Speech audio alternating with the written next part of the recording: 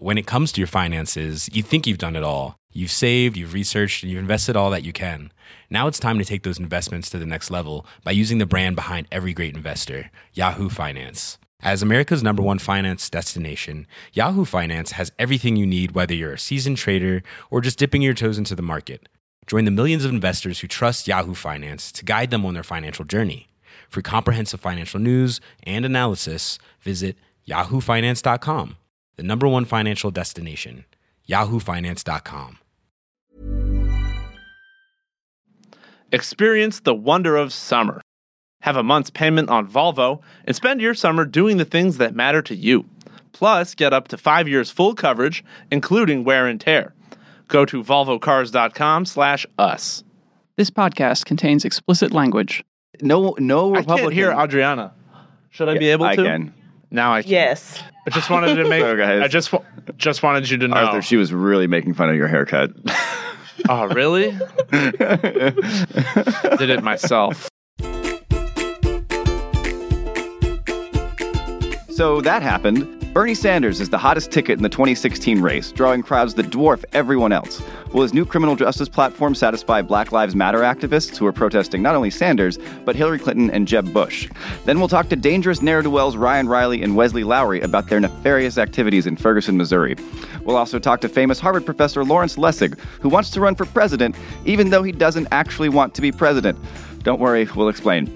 And don't forget, Donald Trump is running for president, which is still hilarious and terrible and awesome. I'm Zach Carter, joined by Huffington Post reporters Arthur Delaney, Julia Craven, and Ryan Riley. And here's what happened first. All right, so I think Bernie Sanders has probably had the craziest week of any 73-year-old I know. He's got some great poll numbers from New Hampshire, showing him with a lead over Hillary Clinton. He's been drawing huge crowds on the West Coast, in Portland and Seattle. But I think the event that really jumped out, certainly to people in the progressive movement, I think to the country more broadly, was a protest of a rally that he was scheduled to speak at in Seattle. And joining me now to talk about it, we have HuffPost's own Julia Craven. Hi. And Gerald Hankerson, the NAACP president from Seattle, King County, who was actually present at the rally and spoke at the rally. Thanks for joining us, Gerald. Thank you for having me. So, Gerald, since you were there, I just kind of want to get your just ask you to recount what the event was like and what happened and what you thought was significant about it. Yeah, well, obviously we were there for Social Security, Medicaid, and Medicare rally, celebrating its birthday after 60 years of a program that a lot of our people, particularly African-American people, solely depend on as their only source of income. And a lot of coalition folks was there that put it together. And, of course, Bernie Sanders was invited to participate as well. And for the first part of the program, it went perfectly well as far as talking about the issues for which we were there. And I did speak as the first speaker talking about the very issue, how Social Security impacts our community and why we need to expand it. And at the end of the program, when Bernie Sanders took the stage, two young women from the Black Lives Matter movement interrupted the program and took over the stage and took over that moment and seized their space. And there was a lot of different disruption. People were going crazy because they was there to be Bernie. But overall, after the end of the day, the one significant thing that I learned about the incident that took place is the true nature of some of the conversations in the state, some of the statements that was being yelled by the folks that was there to hear Bernie that I found to be troubling. It really, for me, exposed the true nature and the few true feelings that when it comes to progressive and liberals, they still, said some of the most horrible things. And those are the significant things that got exposed to me. The Bernie followers, notwithstanding the fact that obviously he identifies with a lot of our issues, but when it comes to race, he clearly was failed, and they exposed that. And not only did they expose that for Bernie Sanders, but it did reveal the true feelings that folks in Seattle, how they truly feel when it comes to race. And that was the most difficult part for me, but ultimately the best lesson I learned from that day. So to me, I thought this really exposed a sort of long-standing rift in the progressive movement that a lot of progressives, certainly white progressives, don't usually like to talk about, which is when you when you look at the progressive movement and say like a lot of the events that I go to or the jobs I've had, for instance, there was a protest at Netroots earlier this year, and I remember one of the protesters talked to Jamil Smith from the New Republic afterwards and said, when I go to Netroots, I see a lot of white progressives. I don't see them talking about things I care about. And I remember thinking, when I go to Netroots, it is kind of like that. But when you see people yelling, arrest her and throwing water bottles at the stage, I think it does show how there's just because people want to be on Team Justice doesn't mean they are. Julia, there has been this longstanding split.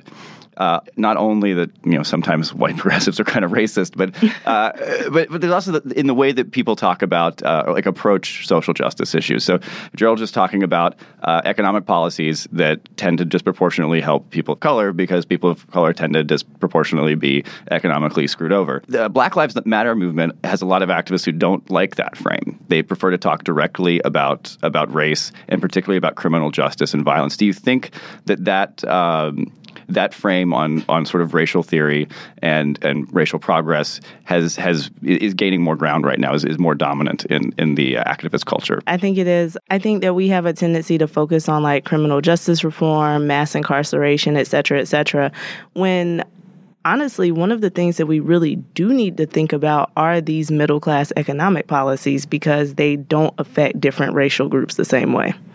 So that's kind of why I like the targeting, for lack of a better word, of like the Democratic candidates because they get their votes, specifically the Black vote, based on like their middle-class economic policies. But it's like these policies have never really helped Black people get out of poverty or attain wealth. One of the protesters named Marissa Janae Johnson, who's on the stage, we invited her to be part of the show. Didn't hear from her. I'm sure she's pretty busy right now. But one of the things that's interesting, though, I looked at some of the polling on this stuff from Gallup. They do a poll which just shows it's open ended. So they ask you what's the most important issue facing the country today, and they break it out by race. Economic stuff for Black voters tends to take the cake. It's the two number one things that are tied are unemployment and jobs, which is tied with race relations at 13%. But then number two is economy in general, and like number 3 or 4 is poverty, and then healthcare. It all seem like economic issues. Gerald Hankerson, do you think there are ways that white progressives who want to support, who want to be part of the racial justice movement, can learn to talk about economic policies and not piss people off? Yeah, first of all, I think the misconception is the reality that particularly folks in our community, economic inequality is not the same as racial inequality. Obviously, some of it overlaps, but most importantly for people of our community, racial inequality is more important because addressing race addresses all other elements when it comes to whatever economic policy. Remember, this conversation for several hundred years ago, the slave trade was of economic policy, not as far as a race policy. We actually feel like this is the same conversation happening again today. When we're talking about Black issues, we can't wrap it around as just talking about economic policies, as addressing those as solving the back problem. That's not the case. And just picking up one particular institution like criminal justice reform and other reforms, race impacts a lot of different institutions, that is institutional racism, not just criminal justice reform. So when progressives feel like they're addressing our policy when they talk about it from an economic standpoint, it misses the point. Because race, it matters. Black lives matter first, and then understanding that concept will then allow you to address racial inequality in all institutions, not just one or two that's most impacting us. How did you feel about, what did you think about the way Bernie Sanders himself responded to the protest? Well, the fact that he had the opportunity that he could have addressed this and talk about it in a way to where he could, obviously our community feels strongly about Bernie Sanders because some of them actually feel that he's the best candidate. But his inability to talk about race in this day and in this era is problematic. I don't think that people actually is upset about Bernie's policy when it comes to economic inequality, but when it comes to race, his failure to do so, this is where he struggled. And he has a great opportunity right now to address it in a way to bring bring in the youth, the folks that's in this new era, this new activism. Understanding the Black Lives Matter movement also requires to understand the civil rights movement. The inability to understand those two kind of explain why people just don't understand what's going on here. But most importantly, I don't condone nor condemn how those activists, their tactics, because this has been a cornerstone of activism as long as I've been around. Getting attention, agitation, all those stuff, because people are still dying in the street, and there seems to be no one is willing to talk about it in a way to where it's really going to get to the heart of what's impacting our communities. They like to sugarcoat it like the progressives do and pretend like it's not there, but right below the surface, their inability to talk about race in a real way is where the problem's at. I call it passive aggressiveness, if you ask me. So, Julia, to what extent do you think this is a communication problem, where there are people who are just talking past each other? To what extent do you think this is a fundamental difference within the progressive movement about how things are and how they ought to be? I don't really think it's that big of a communication problem. I think that it just does boil down to fundamental differences, because it's kind of like a lot of white progressives, they think that because they're not individually racist, that therefore, it's not... How do I say this? They think that because they're not individually racist, that they're not benefiting from certain systems that perpetuate racism. So, yeah, I think it just really boils down to that, honestly. And what did you think of, so Bernie Sanders did release a pretty lengthy criminal justice reform set of proposals. What did you make of those proposals? This was after the protest, of course. He has some strong language in there. But again, it's really difficult for me to trust stuff like that. Just because a lot of candidates, including Barack Obama, they talk one way and then they walk another. So Gerald Hankerson, do you? I mean, that distrust of politicians in general. Marissa Jane Johnson's not here, but when she gave an interview to another podcast, she said, I don't think the electoral process works at all. I mean, it seemed like her perspective. It wasn't just like Bernie Sanders talks about this stuff poorly or something. It was I don't think electoral politics are a good idea. I don't think she would have been happy with the criminal justice reform proposals that Bernie put out. I mean, she's actually calling for the abolition of police forces, which is not. I mean, she's not going to get that from any candidate that's running for president, I don't think. But Gerald Hankerson, are there a set of policies that you see as predominantly, overwhelmingly important on criminal justice reform that candidates need to be talking about? Well, obviously, true, absolutely. One of the biggest ones right now is police accountability. One of the biggest things that's going on in our country right now, where a lot of our young men and women is being killed around the country at the hands of police. And as we continue to have this debate, it's continuing to happen. No one is coming up with a strategy or a plan to address this crisis, as I call it. So that's one of the key areas there. And I sort of agree with the fact of, Bernie Sanders want to talk about criminal justice reform. But if it took this kind of efforts and actions and direct actions just to get him to be able to talk about it, imagine the distrust that if he were to win the election for the president, that we don't trust the fact he's going to do anything about it. So he really got to come across in a strong and convincing way that not only am I willing to talk about it, I promise you I'm going to do something about it if I do win the presidency, which is exactly what the fact that the Black Lives Matter movements portrayed. Talking about it is key, but part of us feel like that his inability to talk about it was, when he got a huge white crowd, you don't see a whole lot of people of color in his big, huge crowds he's been gathering, which is exactly the point. And which is why some people feel like the Electoral College really doesn't work, because the people that is going to be dominating at the polls is the people that outnumber us when it comes to white progressives. So I totally agree that the progressives automatically feel like they're entitled to our support because they've been a part of the things we've been doing for so long. But now that we're here, it feels like they've actually forgot about us to talk about race on its face. And that has created a problem between the separation between our communities as well as our politics. So what about the other candidates? Because this protest was pretty intense. It was an aggressive. It was beyond confrontational. I mean, at times I thought the speakers were pretty hostile to the audience, and the audience was hostile right back. But Hillary Clinton, by contrast, locks out Black Lives Matter protesters from her event, and gets a quiet, private, off the record meeting with protesters.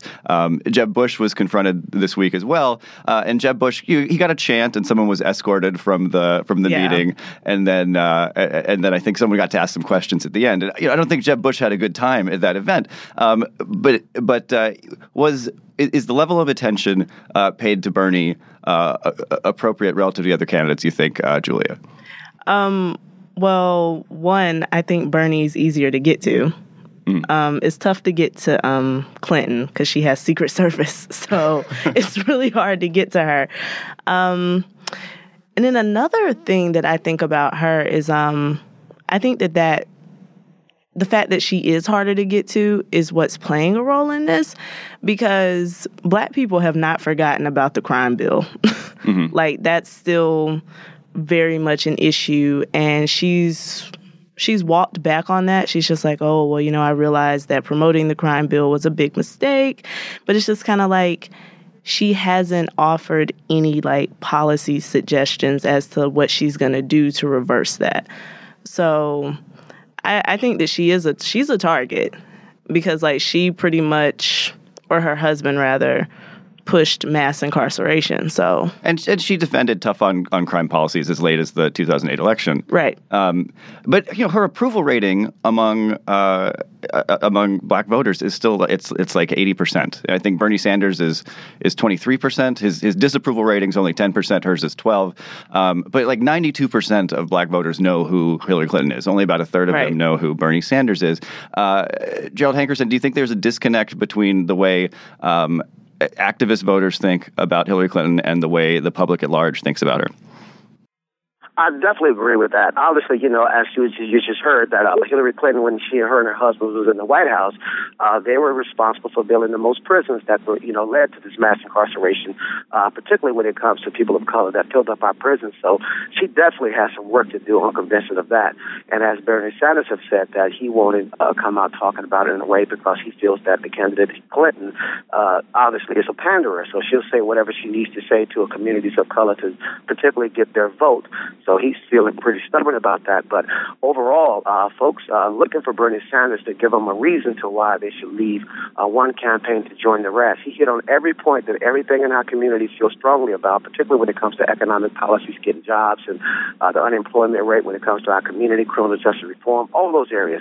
But when specifically talking about race, there's no candidate talking about that, which is the reason why the Black Lives Matter movement, the young activists, generated this kind of bubbled up and talk about it in a way to not only see the need to talk about it, but also for all the supporters of the Sanders and the Clinton campaign to understand that Black Lives Matter. Until we talk about it, all the candidates are going to be filling this heat up until Election Day.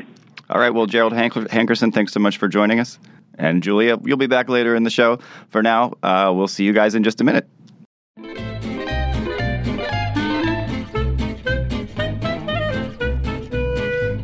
This podcast is sponsored by Volvo. It's time to experience the wonder of summer. Leave early, get close, wander more, stargaze, do it all. Have a month's payment on Volvo and spend your summer doing the things that matter to you. Plus, get up to 5 years full coverage, including wear and tear. The Wonder of Summer event from Volvo. Go to volvocars.com/us or test drive a Volvo at your local dealer.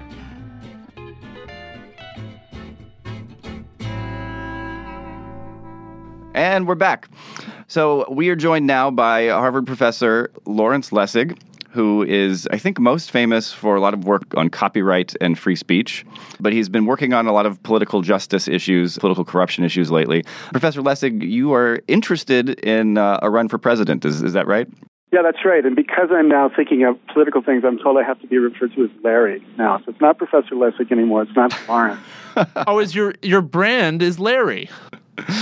No, now it's got to be Larry, right? The Bernie, Larry, Hillary show. Feel the Larry. Okay. So you're running for president, but let me get this straight. You don't actually want to be president? No, I want to be a president who can make it possible for the next great president to actually be able to do something. And what I figured is the only way to do that is to be, kind of like Frodo Baggins, like somebody who grabs the ring to throw it into the in the mountain and make it so that the power no longer corrupts. What is the ring?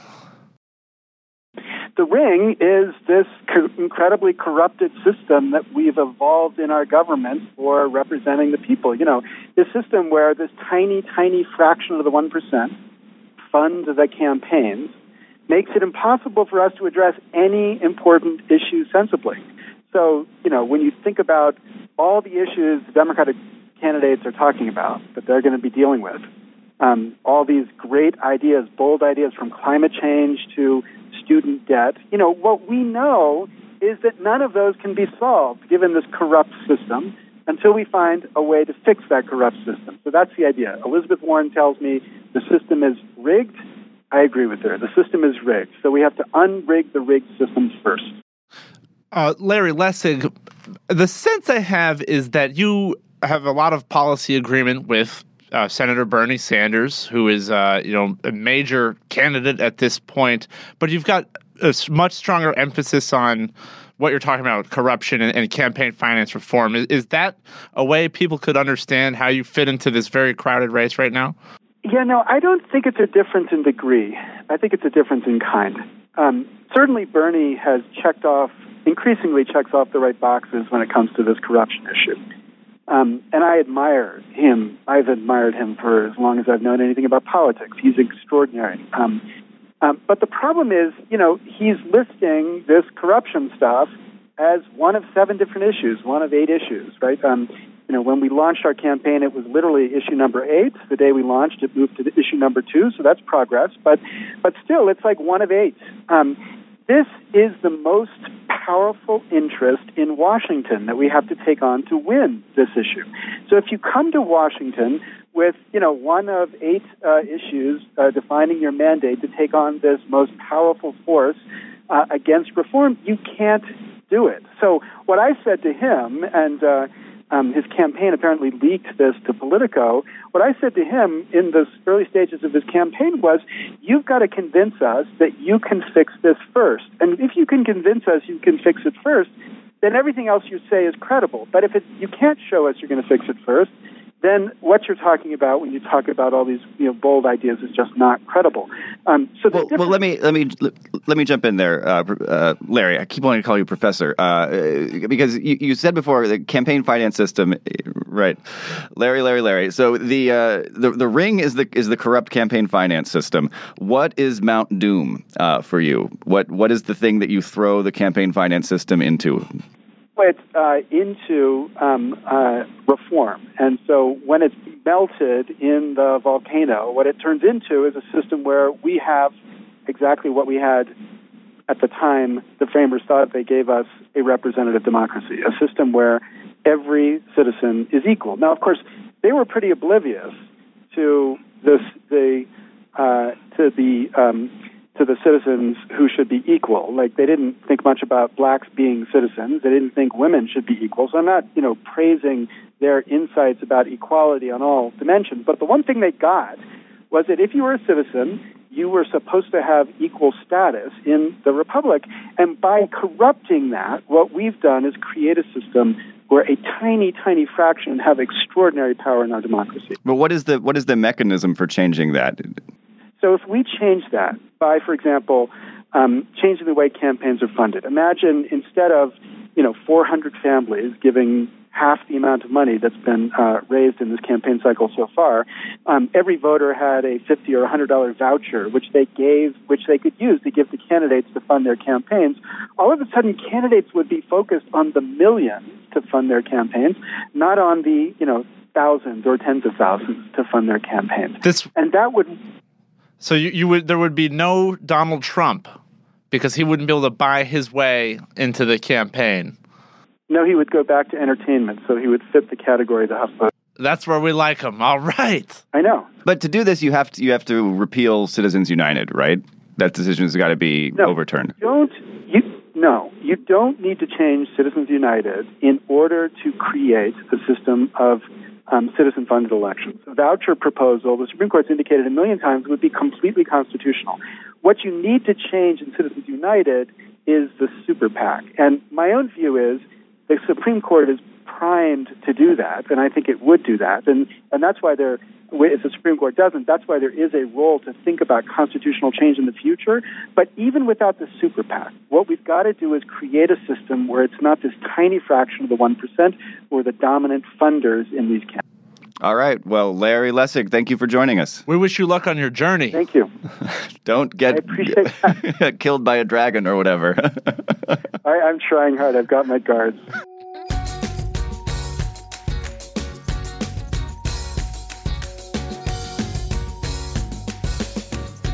And we're back. I'm Arthur Delaney, joined in studio by Ryan Riley, Huffington Post reporter. And over the phone, we've got Wesley Lowery from the Washington Post.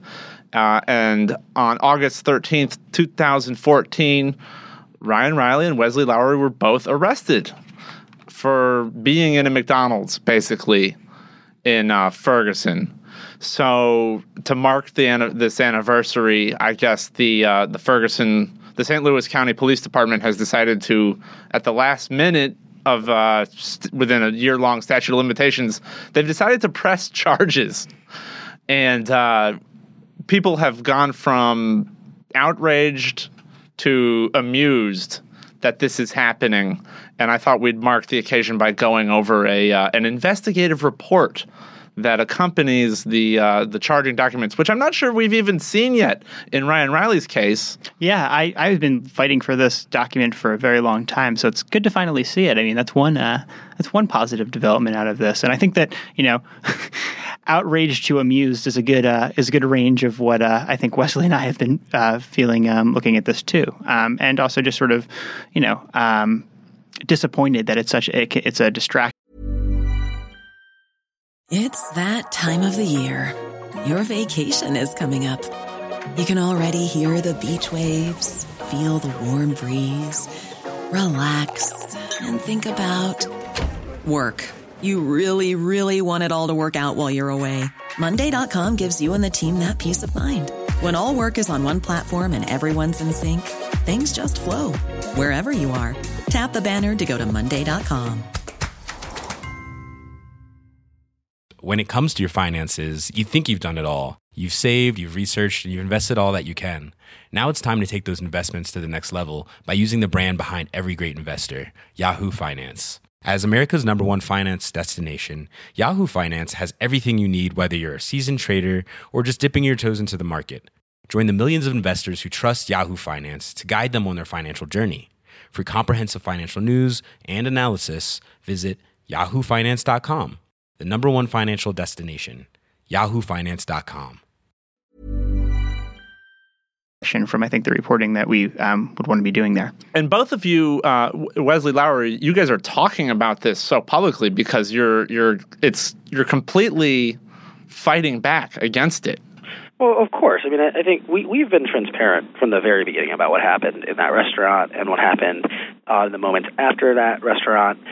We've been very clear and extremely consistent for people who've talked very frequently, extremely consistent in our stories about what happened. There's some videotape of it. And so, yeah, I mean, we've been out here discussing this in part because it's so ridiculous, and also in part because, for so long they wouldn't give us any police report. They wouldn't give us any information. Now, they didn't even have a police report for this until April. And that's referenced in this investigative report, which is put together apparently even later than April. And bear in mind, that is more than half a year after this actually happened last August. This happened in the wake of the police killing of Michael Brown by Officer Darren Wilson. And this was the beginning of a massive period of arrest that has really been, become this protest movement known as Black Lives Matter. And the investigative report that they put together takes pains to provide this context.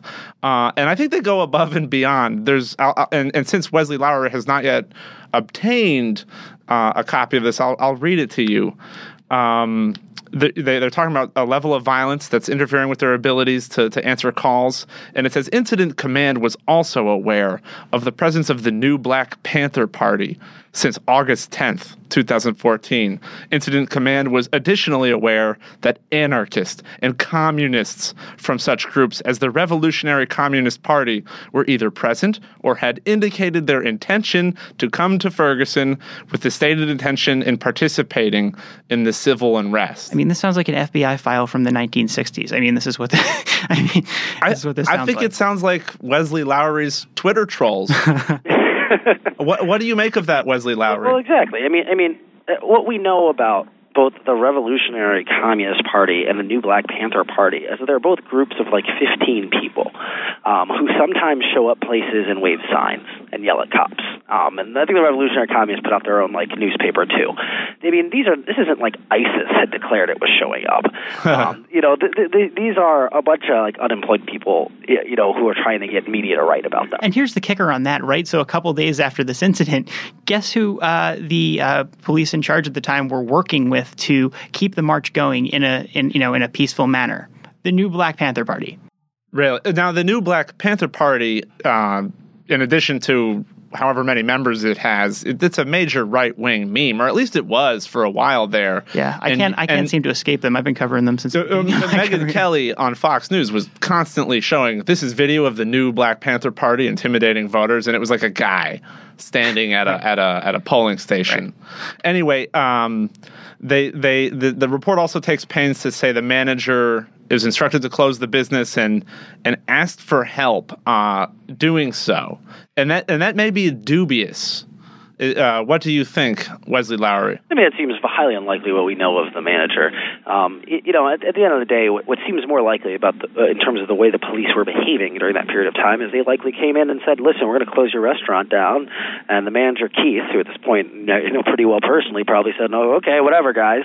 What we do know also is that McDonald's has been pretty clear at the corporate level from the very beginning that they did not request any help evacuating this building. They did not request anyone to be taken into custody. And so the idea that they're going to try to legally justify this by saying, because again, this is a police force essentially exercising a martial law, coming into a private establishment and detaining and arresting two paying customers in that private establishment. That's one of the reasons that those lines about the management requesting it are so important and so vital to their case.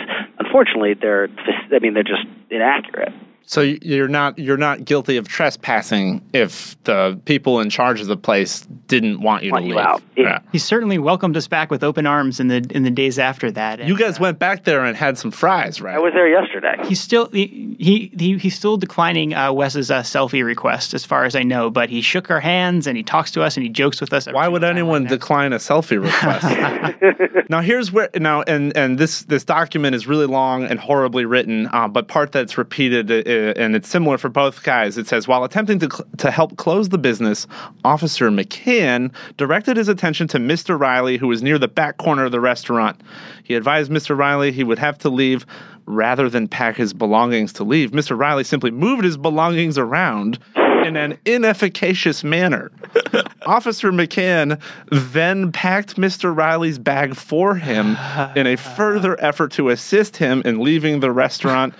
When it became apparent that Mr. Riley was not going to leave as directed, Officer McCann placed Mr. Riley under arrest. When Mr. Lowery began to put his bag down near the soda machine and stopped in order to video record, Officer Steinmetz placed Mr. Lowery under arrest for trespassing. Mr. Lowery, how does that narrative sound? Is anything left out of there, or is that basically what happened? Well, what we know from the video that has been recorded was that as I packed, I asked a series of what I think were eminently reasonable questions. I asked one if the officers refrained from pointing his weapon at me. Wait! He was pointing his gun at you? Yeah, he was gesturing with his gun that I needed to hurry up. And these did not do that. These officers are dressed in full combat gear. Correct. Yeah, and so and I've got a notebook, and so I'm asking that maybe that wouldn't be the most civil way to get me to move more quickly, because in fact that might be increasing my anxiety about the situation. It might be impairing my ability to pack up. But that said, after that, I attempted to ask the officer, "Hey, officer, my car is in this lot. Does it matter what door I need to go out? Am I going to be able to drive out of the lot, or should I just walk up the street?" We're being evacuated. We're told a riot is breaking out, and so I thought, I should probably reasonably ask, should I just run away? What are you trying to tell me? Should I just leave and on foot? I'll make me able to get in my car. At the time, he told me he didn't have time for questions, and then a few seconds later decided, well, of course you can get your car. And so he was a little contradictory. Then we got to, as I picked up my things, I packed my bag, and I'm walking towards the door. And I confronted another officer who decided that I couldn't go out the door I'd been instructed to. I needed to turn around and go out another one. So I stopped and said, all right, guys, I'm going to need you to tell me which one to go out of. And as they conferred, my bag started to slip, and what we know from the video is that, I said, hey, officers, can I please just adjust my bag real quick? And at that point, they decided, enough had been enough, that that politeness was just a step too far, and they were going to take me into custody. So they think you were basically lollygagging with the bag there.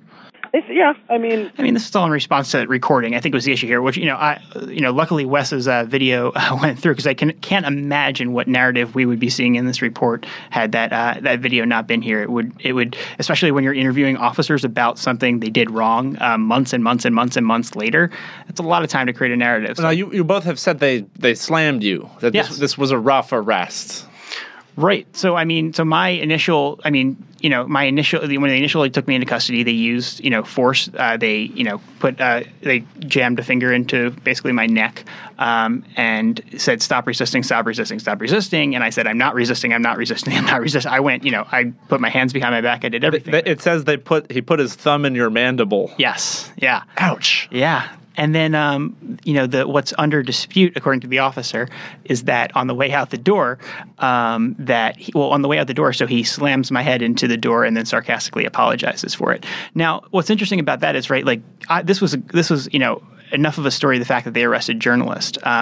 And I immediately after that, when we were waiting out on the street, asked repeatedly for that officer's name after he slammed my head on the door. And he was silent, and every single one of the people around him was silent. Officer McCann, who we now learned his name, who, as it turns out, has the man that they put in charge of protecting property on Ferguson, it turns out, allegedly crashed his police car into private property and destroyed it, and then fled the scene without reporting it. That's a little bit of oppo on Officer McCann.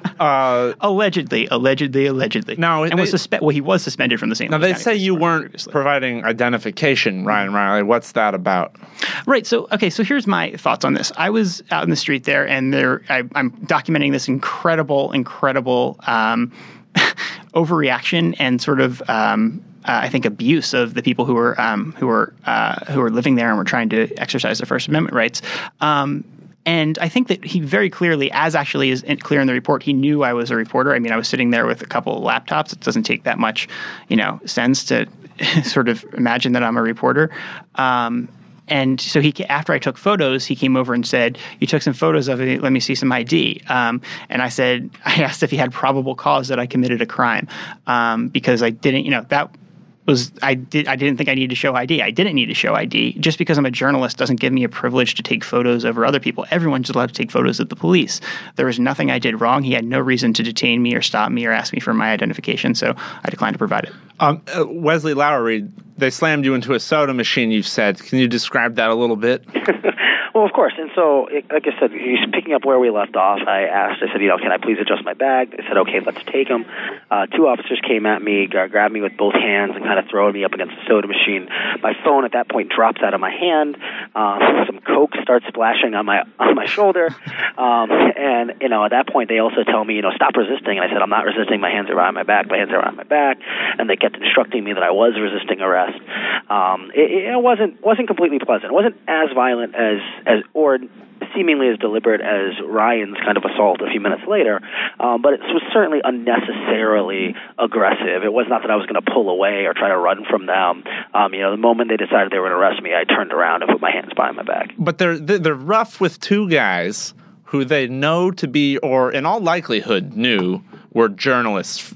Well, they certainly knew I was a journalist. I mean, I was wearing identification and had told them that. And in the documents, he said, the officer who arrested me said that he believed I was a journalist. This is a distorted picture on the one hand because they realize there will be some scrutiny of this. You can just imagine what goes down for people who are not journalists. Right. But here's what I think. I think the culture of the department that they're in, maybe they didn't actually believe that. maybe they didn't believe that there was going to be any, and I mean, probably rightfully so. Because the subsequent Justice Department investigation revealed their habits of abusing people constantly. Well, that was the Ferguson Police Department, but I think just the culture of law enforcement in the area in general is very problematic. Now, bear with me. We're two last things. Mr. Riley, in a Twitter posting to his account, indicated he had indeed spoken with the officers and been given the opportunity to identify himself. And it quotes this tweet: "SWAT just invaded McDonald's where I'm working." A copy of this tweet was seized as evidence by Detective Menzenworth. It was marked, packaged, and remanded to Detective Wolf to be conveyed to the evidence locker of the 7th Precinct. It's just incredibly bizarre. Yeah. So there's like your tweets have been physically taken. Yeah. Forfeited. Yeah. And then the report concludes. It details all the people they arrested from the new Black Panthers. And so that's it, guys. I really hope that you two have been accused of trespassing, and I hope you can beat the charges. And Ryan Riley, I hope you get your tweets back. I hope so too. All those seized tweets will hopefully be returned. Wesley Lowery, thank you so much for joining us and talking about this fateful day 1 year ago.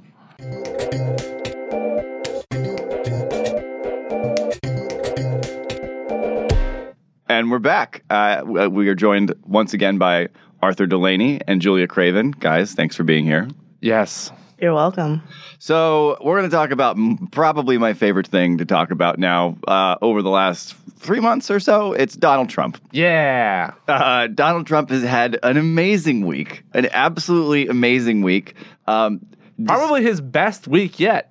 And despite being more awful than he has been to date, which is an impressive feat for a guy who launched his campaign by calling immigrants from Mexico rapists and criminals. He got in a fight with Fox News. He was wrong, and Fox was right, and Donald Trump won. Fox News buckled. Okay, I cannot believe that we have to say this on this podcast. Fox News was totally in the right. They had done good journalism. They did nothing wrong. They asked, and what we're referring to is they asked hard questions of Trump at the Republican debate. Fox anchor Megyn Kelly said, "Why are you such a jerk to women all the time?" And Trump proceeded to whine and threaten Fox News until Roger Ailes called him up, and they apparently struck a truce. And Megyn Kelly went on TV after that and said, "I'm moving on." And then what did he do? He also said that, like, oh, well, she must have been on her period. And I'm just like, I feel some type of way because I don't like defending, like, certain people. And Megyn Kelly is one of them. Right. And I'm just like, oh, so great. Like, Megyn Kelly actually didn't do anything wrong. Yeah, I mean, Megyn Kelly's interesting because Trump has been so terrible to her that it's turned her into this sort of innocent, portrait of excellence in journalism, and it makes people forget, I think, some of her journalistic past, which includes talking, I think, way overhyping these stories a few years ago about like the new Black Panthers and how they're going to intimidate you at the polls. And Jesus was white, and which geographically just doesn't make any sense, but whatever. I saw a picture of Jesus, and he was white, though. Yeah, I did too, but that doesn't mean it was accurate. He had a beard. She also did that great thing. In addition to Jesus being white, imaginary people are white. For you parents here, you got to take the kids out of the room here. We're gonna give it away. Santa Claus, not real. And Megyn Kelly had that thing right. It was like a year ago. Yeah. She said that Santa's white, so deal with it. Right, and it's just like Santa Claus is an imaginary character, so why can't he be black? What's like wrong? What? So Donald Trump made her look totally reasonable and wonderful. She actually she stood up for herself as a woman a lot of times in her career, including against Eric Erickson, awful sexist, who also. Donald Trump is making him look incredibly reasonable, too. And in fact, when Fox News and Megyn Kelly said, never mind, we don't want to fight with Trump anymore, Eric Erickson looked even more reasonable still.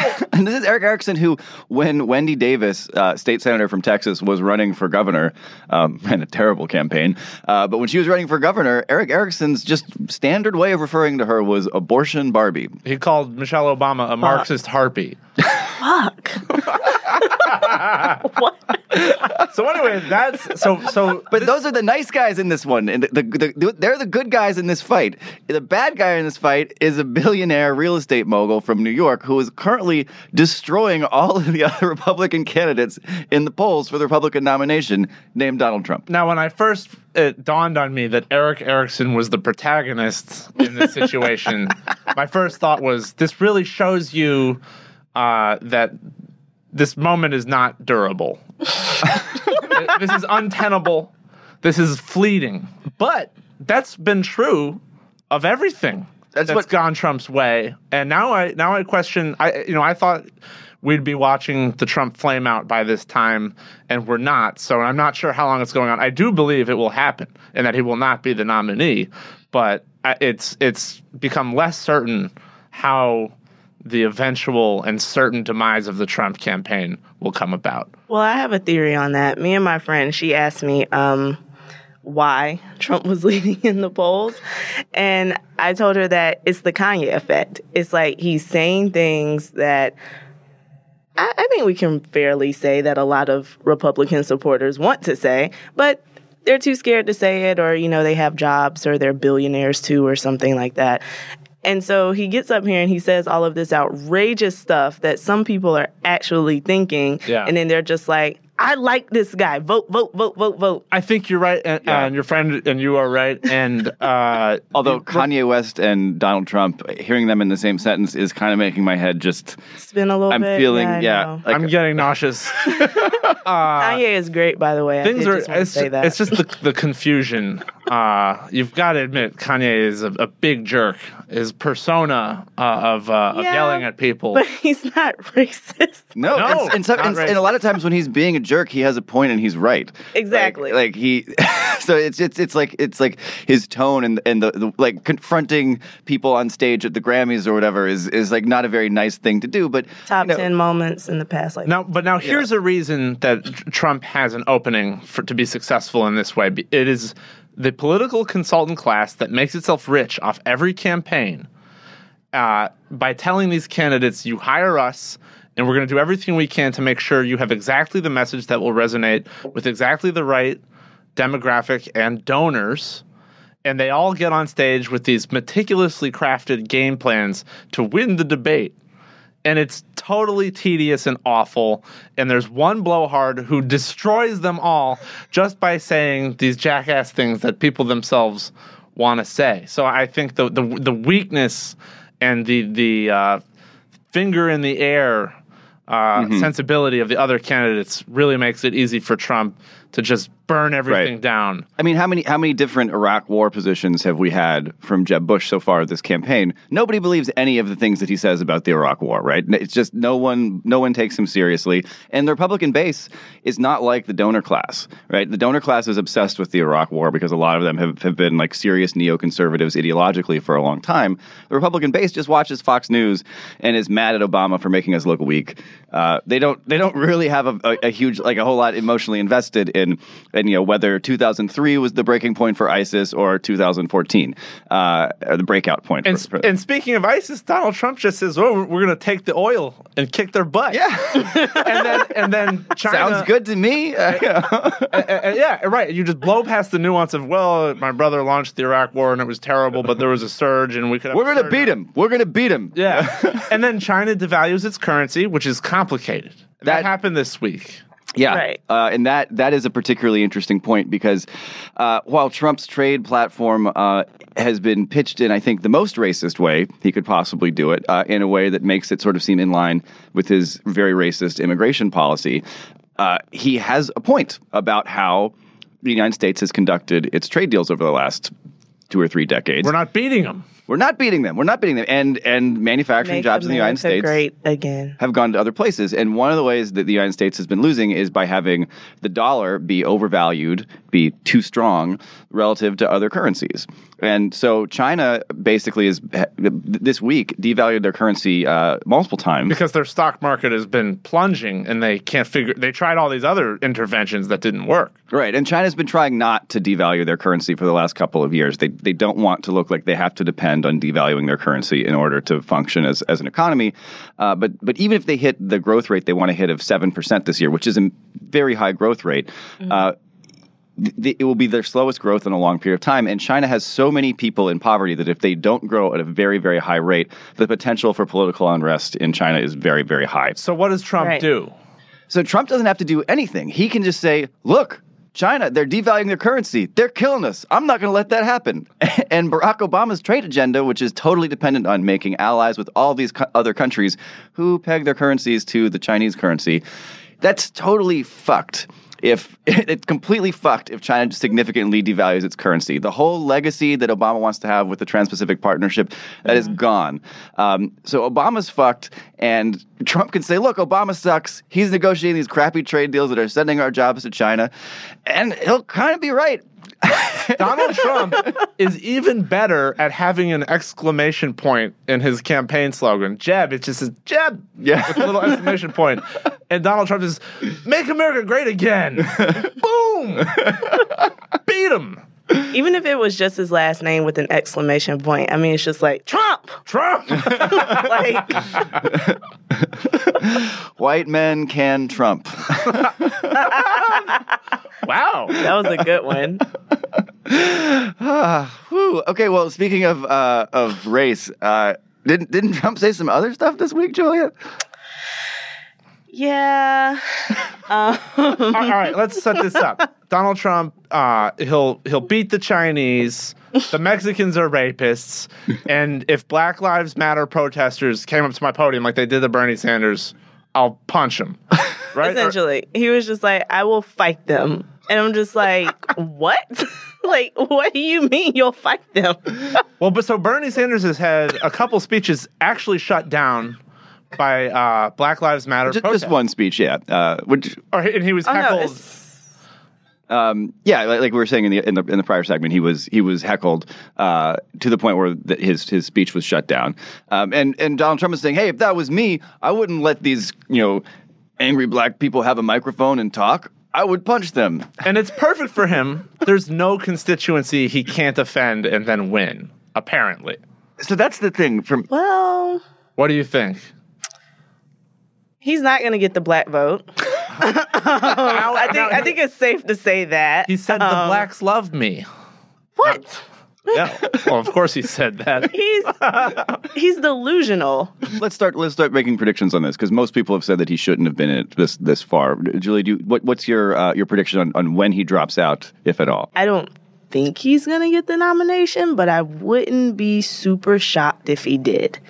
I can't imagine him dropping out before some actual primaries. Exactly. I think some states are going to have to be won and lost before there's a big enough change in the dynamic. He's clearly he's easily the most charismatic candidate, as Arthur pointed out, in the field. I mean, I think it's dawning on people. This is like he's actually running. This is because he doesn't have consultants massaging his every syllable, and yet he is going to be in this for a long time, which is great for the Huffington Post making money off of Donald Trump. So thanks for joining us, guys. The Huffington Post entertainment section. That is. No politics. So that's what happened this week. This podcast was produced and edited by Adriana Usero with technical direction from Brad Shannon and assistance from Christine Canetta. I'm Zach Carter, and this week we were joined by Huffington Post reporters Arthur Delaney, Julia Craven, and Ryan Riley. So That Happened is available on iTunes. Check us out in the iTunes store for the Huffington Post's whole family of podcasts. Subscribe and tell your friends. If there's something you'd like to hear us talk about, send an email to sothathappened@huffingtonpost.com. As always, thanks for listening. We miss you already.